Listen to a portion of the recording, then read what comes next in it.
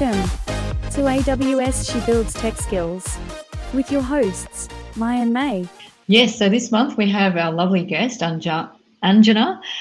She's from Professional Services, AWS Professional Services, but we'll leave the intro to Anjana, and she's here to talk about all the great things about containers and Kubernetes. How and exciting. EKS and blueprints, but we won't spoil the fun. We'll let Anjana talk about it. So welcome, Anjana. Thank you, May and Mai, and hello to everyone who is listening. Welcome, Anjana. Thank you for joining us. We have got about quite a number of audience on the live stream. So anyone's on the live stream, say hi, let us know where you are joining us from. Myself and Anjana are from Sydney, and Mai, you are from? Up in Queensland. So up in Queensland, the sunshine. Living the dream. Exactly. So, Anjana, let's get started with a little bit about yourself, like who you are, what you do at AWS. Sure. So I'm a senior cloud architect with AWS. I've been with AWS for around 2.5 years now. I'm part of a team called AWS Professional Services. In Professional Services, we are like a global team of experts who are working with customers, AWS customers every day, and working closely with them to execute their cloud initiatives. We guide them with their cloud adoption journey and help them with their strategic business outcomes. Yeah, no, that's amazing. So how long have you been with AWS? 2.5 years now. Right, and you've been cloud architect for 2.5 years. Correct. And I'm just going to throw a question at you. So you're solutions architect. This question come up quite often, solutions architect and the cloud architect. So Mai, give us 2 minutes of, what do you think of the difference between these two roles? Sure. So solutions architects are general or account solutions architects, as we like to call ourselves, are quite close to the customer on a day-to-day basis. So we help customers on solutioning for their day-to-day. I guess we still deal with their projects, but we're more around, what's the future state? If we talk about conventional terms, it's more of a pre-sales type of role. Whereas cloud architects, what I understand it to be, is more of a delivery-focused role where you'll be helping the customer implement the solutions. Exactly. Yes, May. Just to add on to that, we come in for a specific initiative and help the customer deliver that initiative.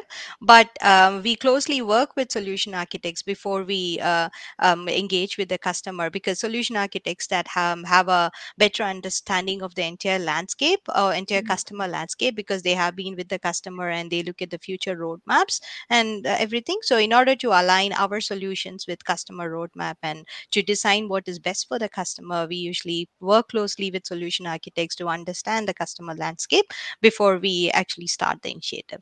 So that's a great explanation. And just want to give a shout out to Anjana Mikan from your professional service team. Oh, you got a fan there. So I just put in a link. What is professional service? The team that is helping customer to deliver the project, if that's right to say. And we also got Peter. I just want to give a shout out to Peter Hansons. Hello, Peter. We have met a few times virtually, in person, but great to see you joining the show. Nice to see you again. And Francisco as well. I saw Peter and Francisco last week at the data engineering engineers meetup. So I did a reInvent recap there. So shout out to that community as well. And Michelle is one of our practice managers within AWS, and she is one of the biggest proponents of women in tech. So kudos to her as well. So hello, Michelle. Awesome, Michelle. You got to come to our show next time. All right. So like, I want to shift the questions a little bit, and Jenna, to your career. You've been in the tech for quite a while, so talk us through how you get into the industry, and what are your highlights during your journey? Sure, yeah. So when I was in school, like any other Asian kid, I would say Asian nerdy kid, I wanted to become an astronaut. But when I got my glasses, I think someone in the family told me I need to have a perfect vision to become an astronaut. Probably it might be my mom, because she would have been scared because she will lose me to space, or I might never come back. So, I didn't think much about it, and I thought, okay, so if not astronaut, what can I do? So then I slowly transitioned my dream to become a scientist and work for a space research organization and stay on Earth, basically. And that dream continued up until my engineering. So during my final year in engineering, my final year project was to program a temperature sensor for a satellite. And I briefly interned with one of the scientists in Indian Space Research Organization, which is equivalent of NASA. So I briefly interned with them for a couple of months to do the project, and it was an exciting opportunity. So when I thought all my space dreams were coming true, that's when through an on-campus recruitment, I got a job as a software engineer with one of the big multinational companies in India. And it was too difficult to reject that offer, and I took in, and here I am as a software engineer. No, that's amazing. So from the space programs, and then be a software engineer, and now cloud architect. You're still in the Yes. space. You're Yeah, still in still the in the space, cloud. still in the cloud, very close up there. So if I talk about my further journey, so I've been in the industry for 15 years now. So I started my career journey as a Java developer, like a web application developer, mainly using Java. And a few years back, I got an amazing opportunity to work with an application team who were already working in that DevOps model. I mean, at that time, DevOps was not even popular. We didn't even know what DevOps was, but this team was already operating in the DevOps model, developing our own applications, and operating and maintaining the application ourselves. So we used to develop as well as deploy these applications to the production, and we were responsible for supporting it in production. And I went through that pain of people sitting through at night to do the deployments. So our team as a whole, we started thinking about, okay, how we can make this process easy. And that's where when I started writing Ansible scripts, and my role slowly transitioned into being a DevOps person. So, and then since I got curious about AWS, and I started exploring the AWS, and helped the team to migrate some of their applications to a cloud. And about 2.5 years back, I got an opportunity to work with AWS, to work with the mothership, and here I am. That's really amazing. So like, you got into the role without actually knowing that there is a role, and it becomes like a DevOps become a big thing these days, Yeah, right? Like, every yes, yeah. organizations have adapted into DevOps, but there are still a lot of customers and organizations trying to migrate into a modern DevOps, the framework and architecture design. So that's really impressive. You've got Yes. ProServe team as well. Shilpa from CA from Hi, AWS Shilpa. ProServe. So that's amazing to see the team supporting, and Jana. Now, I'm speaking really of appreciative DevOps, of them. we've got a Yes, thanks up yeah, there. AWS helps NASA too, and my dreams. I'm still persisting with my dreams. One day, Blue Origin or Blue the AWS Origin. Space There you Wing. go. That's the Yeah. next job. Now, now speaking of DevOps, you're here to talk about EKS blueprints. Now, before we jump into the EKS blueprints side of the fence, what for the folks that are on today that may not know much about containers, can you start off with the concept of why do we use containers? Why do we need containers? Yeah, sure. So if you think about the word containers in plain English, it is something that holds stuff together, right? Like a shipping container, which holds a lot of stuff together. So if you put that in a software context, we have developers creating applications, building applications every day in their laptop. And to make these applications work, they need a lot of software, a lot of third party dependencies and binaries that they need to they set up their laptop so that their application can work properly. So now think about taking this application from their laptop into a into a actual physical server for the organization. So you have to take it through different environments like dev, test, and production. So and you but in order to set all these environments up, you have to redeploy all these dependencies, third party libraries, and binaries along with your application so that everything can work together. So that's where now imagine a situation if you can put all these things together in a container that we call as an image, a container image, and then we can ship that image and progress that through different environments. So wouldn't that be the best scenario? So that's where containers come in. So it helps developers to build their applications and deploy their applications quickly, and help organizations to move in a faster, in an agile way, and go to market much faster. Right. So basically, you're saying that it helps developers Yeah. innovate, right, on behalf of the Yeah. organization. It's make sure And that the application is portable and it's consistent across all the environments. exactly. And you never come into a situation where this works in my laptop, but it doesn't work in production. So that's where we can avoid such situations because everything is packaged, all the dependencies are packaged, and it is portable and progress. You can progress the same package through multiple environments. Just give me a second. Sorry, my laptop is running out of charge. I just have to plug it in. Give me a second. That's Yeah. all good. So, May, I'll ask you a question while and Janice hooking up a container. Do your Yes. customers use containers much?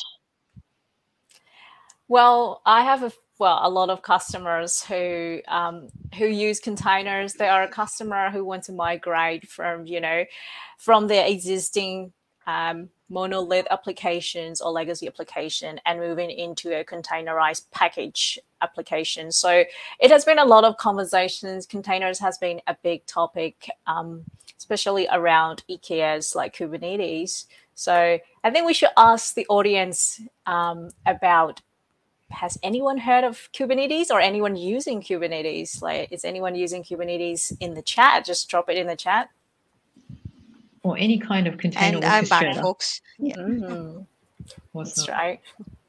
Now, while we're waiting, we'll go back to Anjana. I'm back. Awesome. Now, so we talked about containers and the benefits of using containers in, whether you're a developer or for your organization. Now, why do we need to have, what is Amazon EKS, right? For those Okay. those audience that don't know what EKS is. Right. So probably before going into EKS, I will quickly touch upon what Kubernetes is. Oh, sorry. And then then it'll be easier to transition into EKS. Containers. When I spoke about containers, it manages just one single application, right?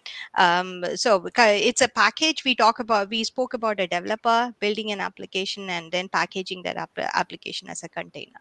But if we think about that in an organization level or enterprise level, there will be hundreds or thousands of applications running. Or if you think about a microservice architecture, it's not good to have a monolithic architecture where there is tight coupling between services. So it's always good to go towards a microservice architecture where you have different functionalities split into individual services so that you can manage them separately. So even a single application might have multiple services, and you can then package these services to individual containers. Then there are hundreds and thousands of applications, so more containers. So now think about managing all these hundreds and thousands of containers manually in an organization, and it will get overwhelming very quickly, right? So So how about you? So Kubernetes is nothing but an orchestrating mechanism, something that manages your containers together. So it takes care of scheduling your containers onto physical servers. It makes sure that all these containers are running healthy, up and running. It also helps you with scaling your containers based on the needs. So it does a lot of things. So it is an orchestrator for your containers, and it makes sure that it makes your job easy in managing your container platform, managing all your containers. So that's what Kubernetes is. Oh, that's So, awesome. Now, yeah. on to the next concept. I just want to give a shout out to Hao Fei from the ProServe team, another fan from ProServe, Yeah. saying hi. Hi, Hafe. And there are a couple of questions here as well before we move on to the next topic. Sure. So, containers versus microservices, what's the difference? So microservices is like a design pattern, like where you say if you have a monolithic application which you are having, like an application for a shopping cart. So you are doing different things there, right? So you have a list of things that you want to sell. Then you have a shopping cart where you can add what you want to buy, and then you can place your order. So that's a different service. Placing the order is a different functionality of your application. And then managing your profile itself is a different functionality of that application. So if you think about holistically, you have got multiple services within your application. And if you package all of them as a single application, and if you want to make a change on one specific module, you will be impacting your entire application. So it's usually good to split all these individual functionalities of your application to independent services, so that one is not impacting the other. You can easily make changes, deploy changes quickly. So that's what is a microservice architecture means. So now you have broken up your applications to 3 or 4 individual services. So they themselves are a single unit which you can then deploy as its own containers. So container is a way of how you manage your single service and deploy it across different environments.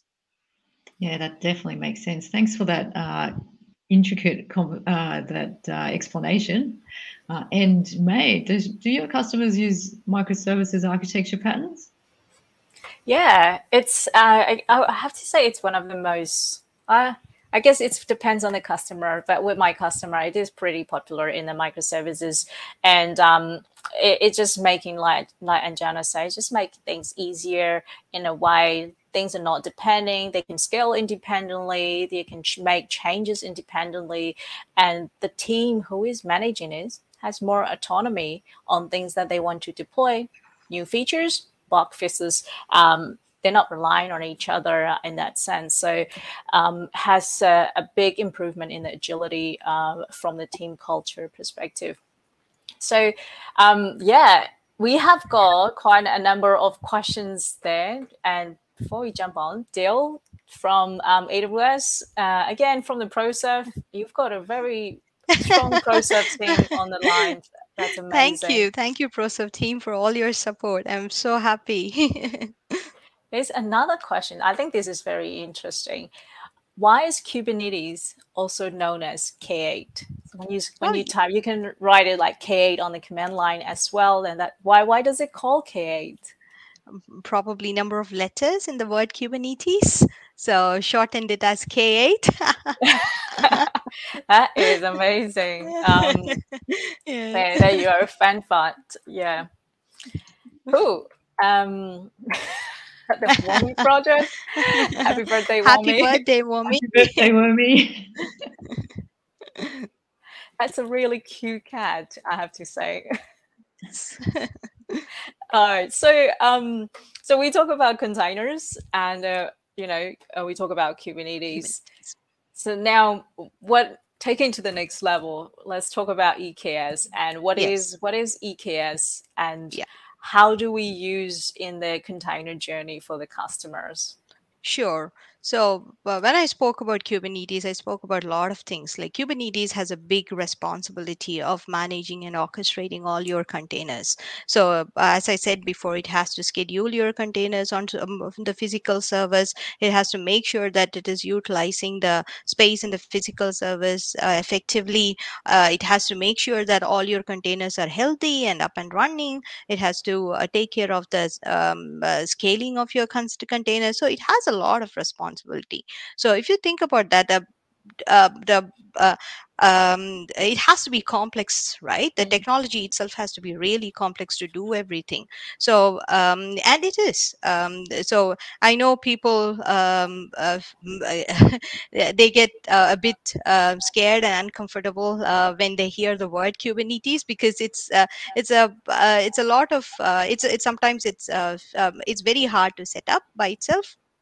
uh, Yeah. so and also Kubernetes have two main concepts. It has a control plane, which is the brain, which does all these functionalities. Like control plane itself has number of components within it, which helps Kubernetes to schedule the containers, to keep sure it always it's always watching all the containers,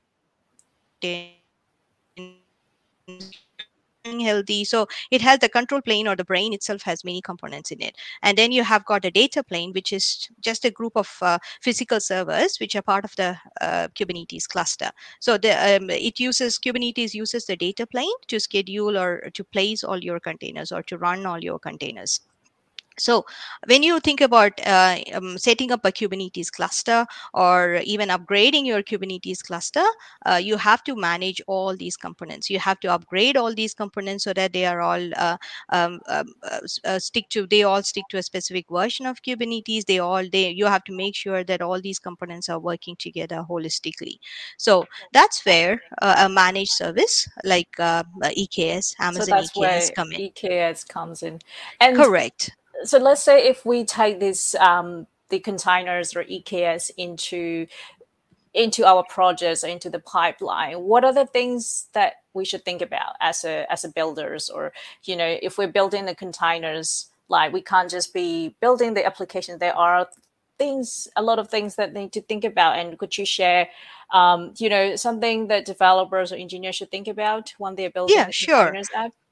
Yes. So when you use Amazon EKS to launch a cluster, you are just getting a plain Kubernetes cluster. So Amazon EKS definitely helps you to create that cluster. Like it takes care of your entire control plane. It manages the control plane for you, which definitely makes your life easier. So it makes your life easier in installing a cluster. But if you think about it, can you use this cluster to launch your production workloads? Maybe not, because you need to think about day two operations. How are you going to manage your cluster? So probably I will share a quick slide here just for some visualization.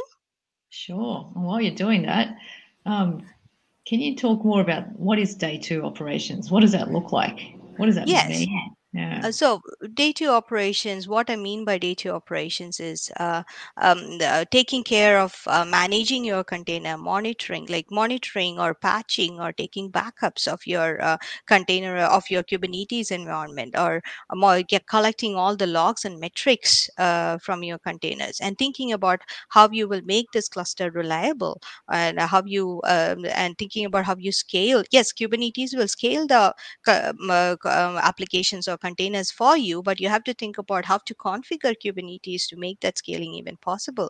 So and other thing is security. Last but not the least, it's one of the most important factors. How do you make sure that the containers that is running in your Kubernetes environment are secure?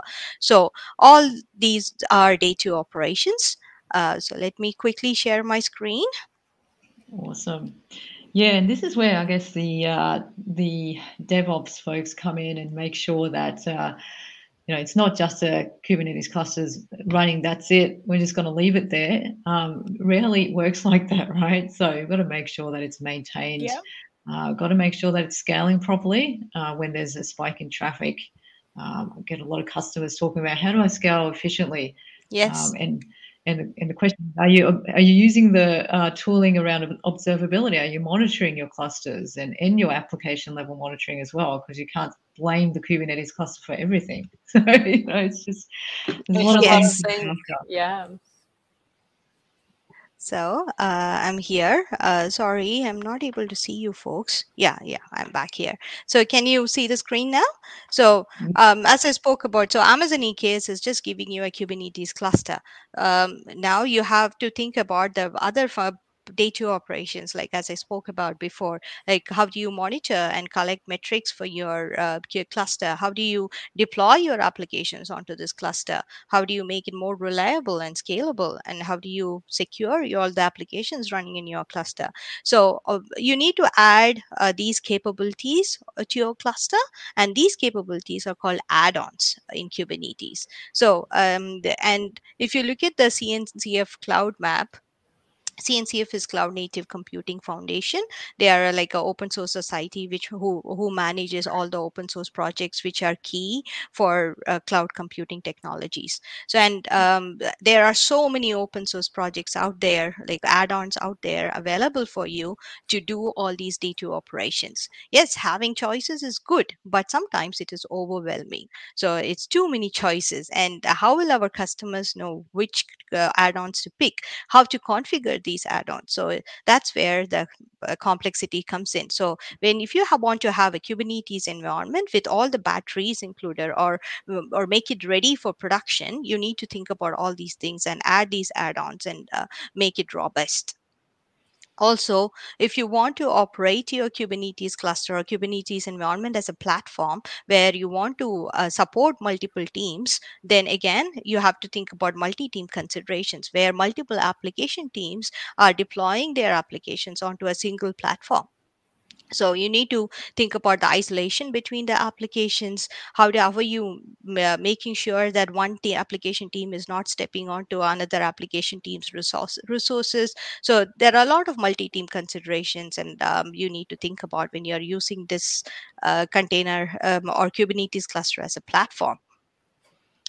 Last but not the least, you will have multiple environments, right? Will have a dev environment, test environment, and production environment. So you need to deploy your Kubernetes cluster or Amazon EKS cluster with all the batteries included, with all its configurations, from from dev environment to test to production, from through all these environments in a automated way. So you're probably using a pipeline. So so now, as you said, there will be operations team thinking about, or a platform team thinking about all these things. But again, it is work for them. So it's a lot of work doing all this and making your cluster production ready. So yeah, so what you're saying is undifferentiating, you're taking away the undifferentiated heavy lifting, right? And so this is where exactly the the right EKS word. blueprint. Yes, blueprints come in. Yes. So I have one question from the audience. Sorry to interrupt. There is one question. Tell me more about Gatekeeper. So do you want to go into May? Do you want to take that question? Yeah. Or Yeah, you yeah. can explain more about Kubernetes than I do. So gatekeeper is, as the word suggests, it's a gatekeeper, right? It controls all the policies that you want to apply to your Kubernetes cluster. For example, organizations will have different security guardrails they want to apply on your Kubernetes platform. So with gatekeeper, they can come up with all these policies and configure all these policies and then deploy as an add-on to your Kubernetes cluster. So how many clusters you spin up, if there is a gatekeeper with all the policies defined in it deployed into your cluster will be compliant with all the security guardrails within your organization. So that's yeah, I put it in a much simple format, but it is complex. And yeah, there's a lot of configuration involved to get it working. Yeah. Awesome. Thanks for that, Angela. Yeah. So Now, taking you deeper into what EKS Blueprints is and how EKS Blueprints will help you set up a production-ready batteries included environment. So EKS Blueprint is nothing but a collection of, it is an open source, of course. It is a collection of infrastructure as code modules put together so that you can use these code modules there from the open source, and then build a cluster which is enterprise production ready Kubernetes cluster. So as I said, it is written in infrastructure as code. It comes in two flavors, CDK and Terraform. CDK is nothing but a cloud development kit. So it is if you have used Terraform or CloudFormation in the past, you might have realized that it's a bit of a declarative format, but CDK helps you write all this infrastructure as code in a programmatic way. So programmers love it because you can use your programming languages like TypeScript, Node, or Java to write your infrastructure as code script. Now, and also it comes with AWS best practices. It's our perspective guidance on how a production ready Kubernetes cluster should look. So it comes with all the AWS best practices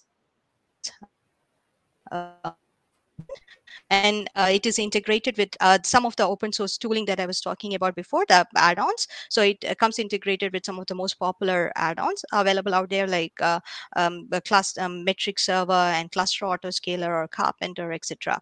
And it is fully extensible and customizable. Given that it is open source, it is available out there in Git. You can go in, request changes and make changes, raise a pull request, and get it approved and merged in. So you can always contribute, and we appreciate your contributions to the project.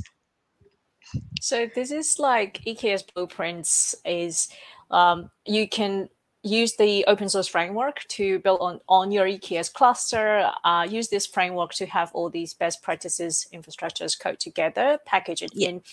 And then if you want to customize it, add more add-ons or customize, the configurations or your own custom configs in there, you can do that in the blueprints as well. Is that how it works? Yes, that's correct. So Blueprint, it is a template. So as the name suggests, it is a template. So you use that template and then you can pass in the configuration. So, and it exposes a lot of configurations. So you can customize it based on your needs and pass the configurations to the template and make it work based upon your needs. Nice. So I can't wait to try it out.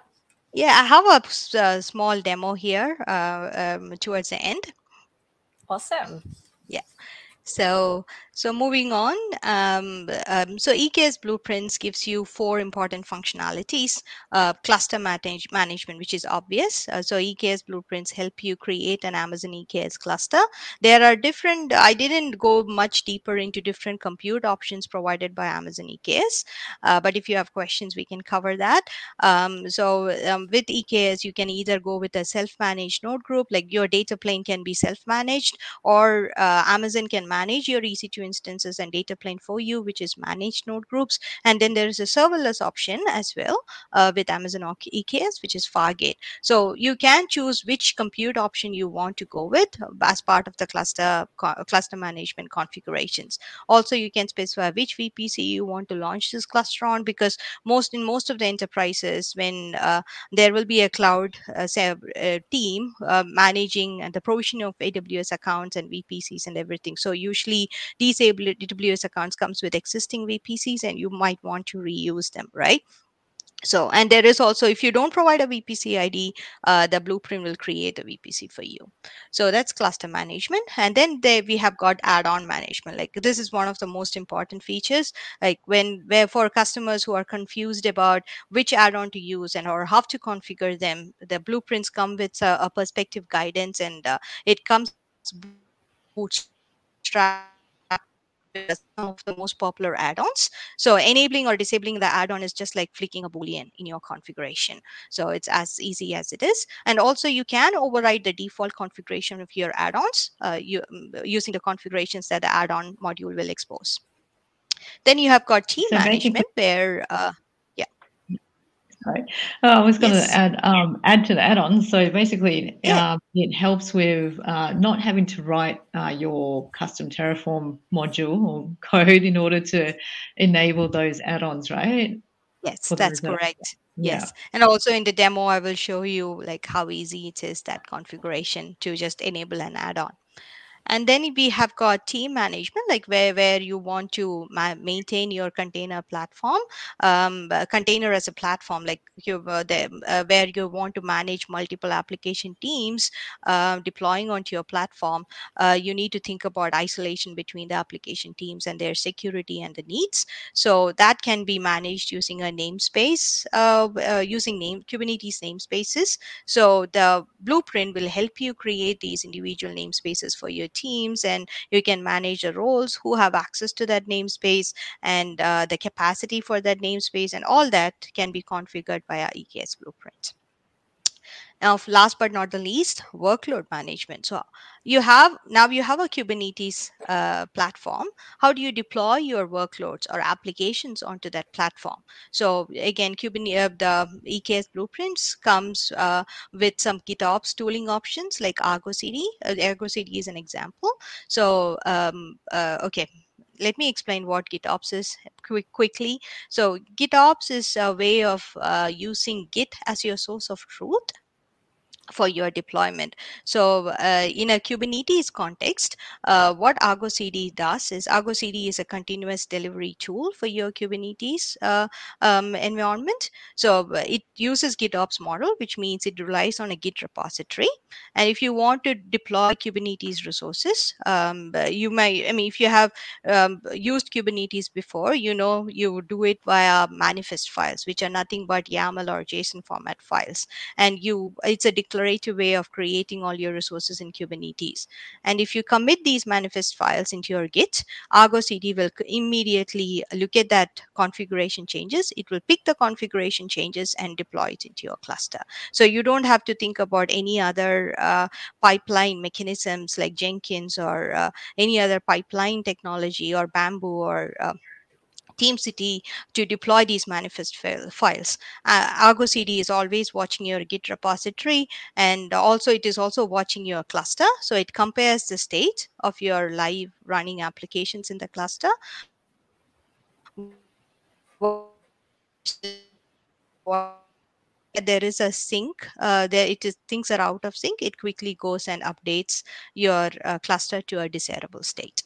So again, blueprints comes with Argo CD add-on bootstrap to it, and if you want to enable it, again, flicking a switch in the boolean, and there you go. So, and also you can configure your Argo CD to point to a particular Git repository as you like, customize it using configurations.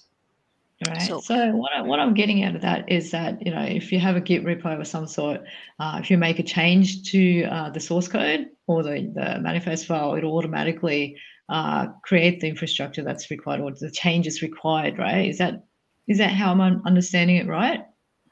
Sorry, come again, May? Yeah. So you have your source repo, a Git Mm-hmm, repo. If you make a mm-hmm, change to your manifest file there, it'll mm-hmm. automatically pick up those changes and it'll deploy the infrastructure that you've asked it to deploy Correct. Yes. automatically. Yeah. Yes. Yeah. So it will picks up your manifest files and applies that to your Kubernetes cluster. And but you should have robust. So like any other GitOps model, you should have a robust pull request mechanism where people cannot go in and straight away change the main branch. So so developers go via pull request, make their changes so that someone else reviews it, and then they merge it. And as soon as the merge happens, it picks up the change and applies it to the cluster. Awesome. Thanks for that explanation. Shall we go to the demo? I know we've only got Yeah. 15 minutes left. So Yeah, just before the demo, like if customers out there, if they need our assistance in using EKS blueprints or setting up their Kubernetes cluster, there are different channels with which you can reach out to AWS. So AWS professional services, which I'm part of, is one way of doing it. We day in and day out work with our enterprise customers or financial, it's ranging from financial institutions to retail, where we help them them do this. And then you have also a group of AWS specialists, as well as AWS partners, and also container specialists who do from AWS, who can help you with this. That's really So cool. So yeah, multiple channels to get this project delivers quicker. That's yes, awesome. yeah, What are we please going reach to out. see next? Are we going to Yeah, see a demo, or are we going to see something so else? my What do you have? so my plan is just to show you how the Git repos will look like and how the code will look like, because we might not have time to launch the cluster and everything to do a live demo. So I will show you the code and how easy it is to configure things, and then there is a workshop link which May and Mai will share afterwards, where you can get your hands dirty and try it out. Awesome. I'm going to share a link while you're getting your screen ready. Yeah, sure. Yeah. Yeah.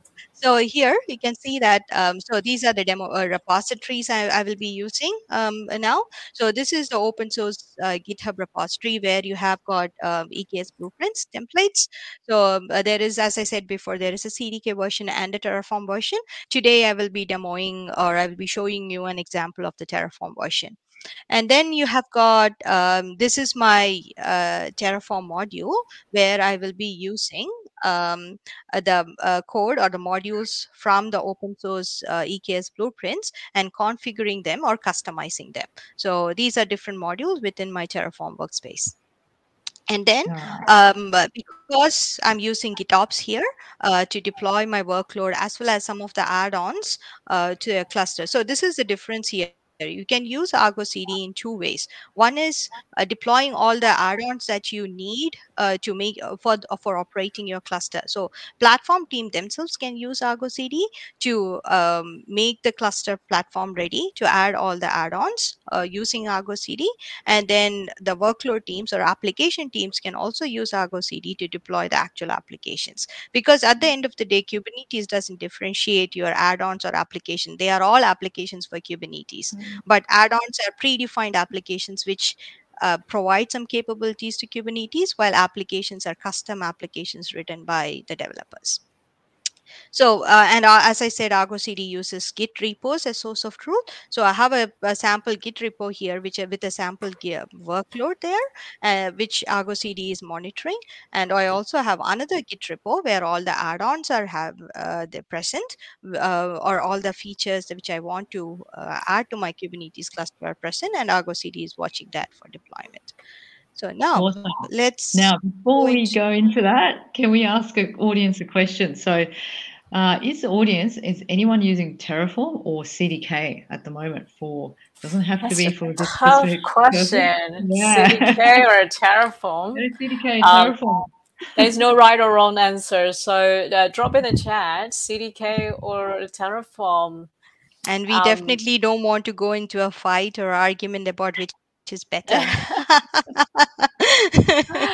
We can talk about all day. Right, it will be a bloodbath here soon. Yeah. Yeah, I used to do Terraform like 3 or 4 years ago, and that was the choice of tool from my previous job. And then until I moved to CDK, I've never used CDK before until I joined AWS. It was all Terraform, and then moved to CDK. That was a whole different world for me. Well, that's my experience. Yeah. Yeah. Yes. There are a few they are comments two there. different things, and they have got their own. Oh yeah, CDK here, right? Yeah. Terraform, there yes, you go. because they're yeah, there you go, Team Terraform. So yeah, there are pros and cons to both. So, but let's focus on EKS blueprints just now, and probably we can have a separate session for this Terraform versus CDK discussion. It will be interesting. All right, let's go back to the blueprints. What do you have? Yeah, sure. So yes, this is a sample code here. So if you have used Terraform before, you will recognize all these files. So your main.tf is the entry point for your Terraform infrastructure as code application. Then the locals.tf is how you pass in your local variables or configurations, variables to your Terraform modules. Then data.tf is how you uh, uh, download or predefined, or if you want to look up things, you use data.tf. And then outputs is something that if you want to, like after Terraform runs it, it's like similar to CloudFormation outputs. If you want to register your outputs and export some of the outputs after Terraform creates it. So let me jump into main.tf here. So this is the main module, which is again, EKS blueprints itself is written as modules so that managing it is easy. So the first module, so here EKS blueprint, this is the module where I am trying to configure my Amazon EKS cluster. So if you remember my previous slide where EKS Blueprints provides 4 functionalities. The first one was cluster management, which is configuring your Amazon EKS cluster, the most basic thing. So here, let me show you how you can customize the EKS blueprints and pass on your own variables. So here I'm using the open source repository, Terraform EKS blueprint repository, as my starting point. So I'm just importing that, and then I'm passing the overriding some of the configurations. For example, cluster name. You can pass in your cluster name through here. So I have in my locals.tf, I have a name. Sorry, I have a name here. So so it's getting that name and then passing it to my passing it to the blueprints. And then these are the roles. So if you want to access, so as a platform team, you will want to access the cluster. So it helps you create roles within the cluster. So you can pass in your role configurations here. Then the next one is the most important thing, your compute option. Like with Amazon EKS, as I mentioned before, there are multiple compute options. Like either you can go with Fargate or managed node group or self-managed node group. And this is how you will specify your compute option, which compute option. So if you want here, I have gone with the managed node group option. And within the managed node group option, I am just specifying what's the name of the node group, what instance type do I want for the data plane, and what is the subnet IDs. There should be somewhere So where I, just a yeah, question, Anjana. So yeah. what is Fargate? So Fargate. So in terms of EKS, Fargate is Amazon's serverless way of doing EKS. So here, your data plane, you will not see any EC2 instances as part of your data plane because, of course, it is serverless. So Amazon EKS will manage that for you behind the scenes, and all you have to do is just deploy your applications to a cluster, and Amazon will completely manage your compute. So you can think about difference between managed node groups and Fargate. In managed node groups, you will still see EC2 instances in your console, but Amazon is taking care of your patching and everything for of those EC2 instances. But with Fargate, you will not even see them. You will see some Fargate profiles within your Amazon EKS console, and each profile will correspond to the each pod you are deploying. Right. So it takes away more heavy lifting if you use Fargate. Exactly. But Yes. obviously there are some limitations as well. Yeah. So the next question will be why should I use managed node groups versus Fargate if Fargate is taking away more of the heavy lifting? So again, there are limitations. Probably if we go into that, there'll be just conscious of time. Probably we can share the links afterwards, and we'll finish the blueprints. So yeah, so this is how you specify your compute options, and also you can specify, yeah, there you go, VPC ID. So if you specify a VPC ID here, again, I'm creating a VPC here just to show this as an example, and I'm referencing that VPC ID. So I'm going with the assumption that I have an existing VPC. If I do not mention this, then the blueprints will create the VPC for you as well, and then launch your cluster on that VPC. So yeah, so that's with cluster management. Now going on to the next one is the team management. Like if you want to have multiple teams. So again, this is how easy to configure EKS blueprints for individual teams. So Team Rika is an example of a named team, or in terms of Kubernetes manages that in namespaces. And then so it will create that namespace for you. It will apply some quotas, which means it will limit how much resource that the specific team is using. So that this is just to make sure that the applications particular application team is not eating away the resources of another team. So to limit any accidents.